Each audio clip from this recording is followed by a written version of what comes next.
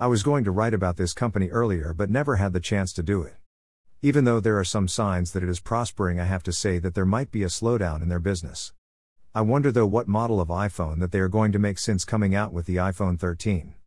They keep making new phones all the time, causing their previous models to drop in price and reducing their profitability. But that isn't what I am going to talk about regarding their company. There is another issue that is more important to the company. That would be their employees. Which was what I read about a couple of days ago before heading off to work. They are now giving their employees raises in order to keep them on board.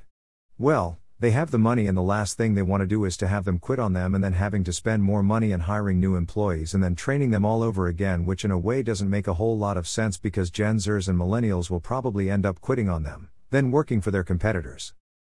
I will have to find that article and read it again since I don't remember how it was written, but usually when Apple wants to keep their top employees, they will have to act in a desperate manner in order to keep them.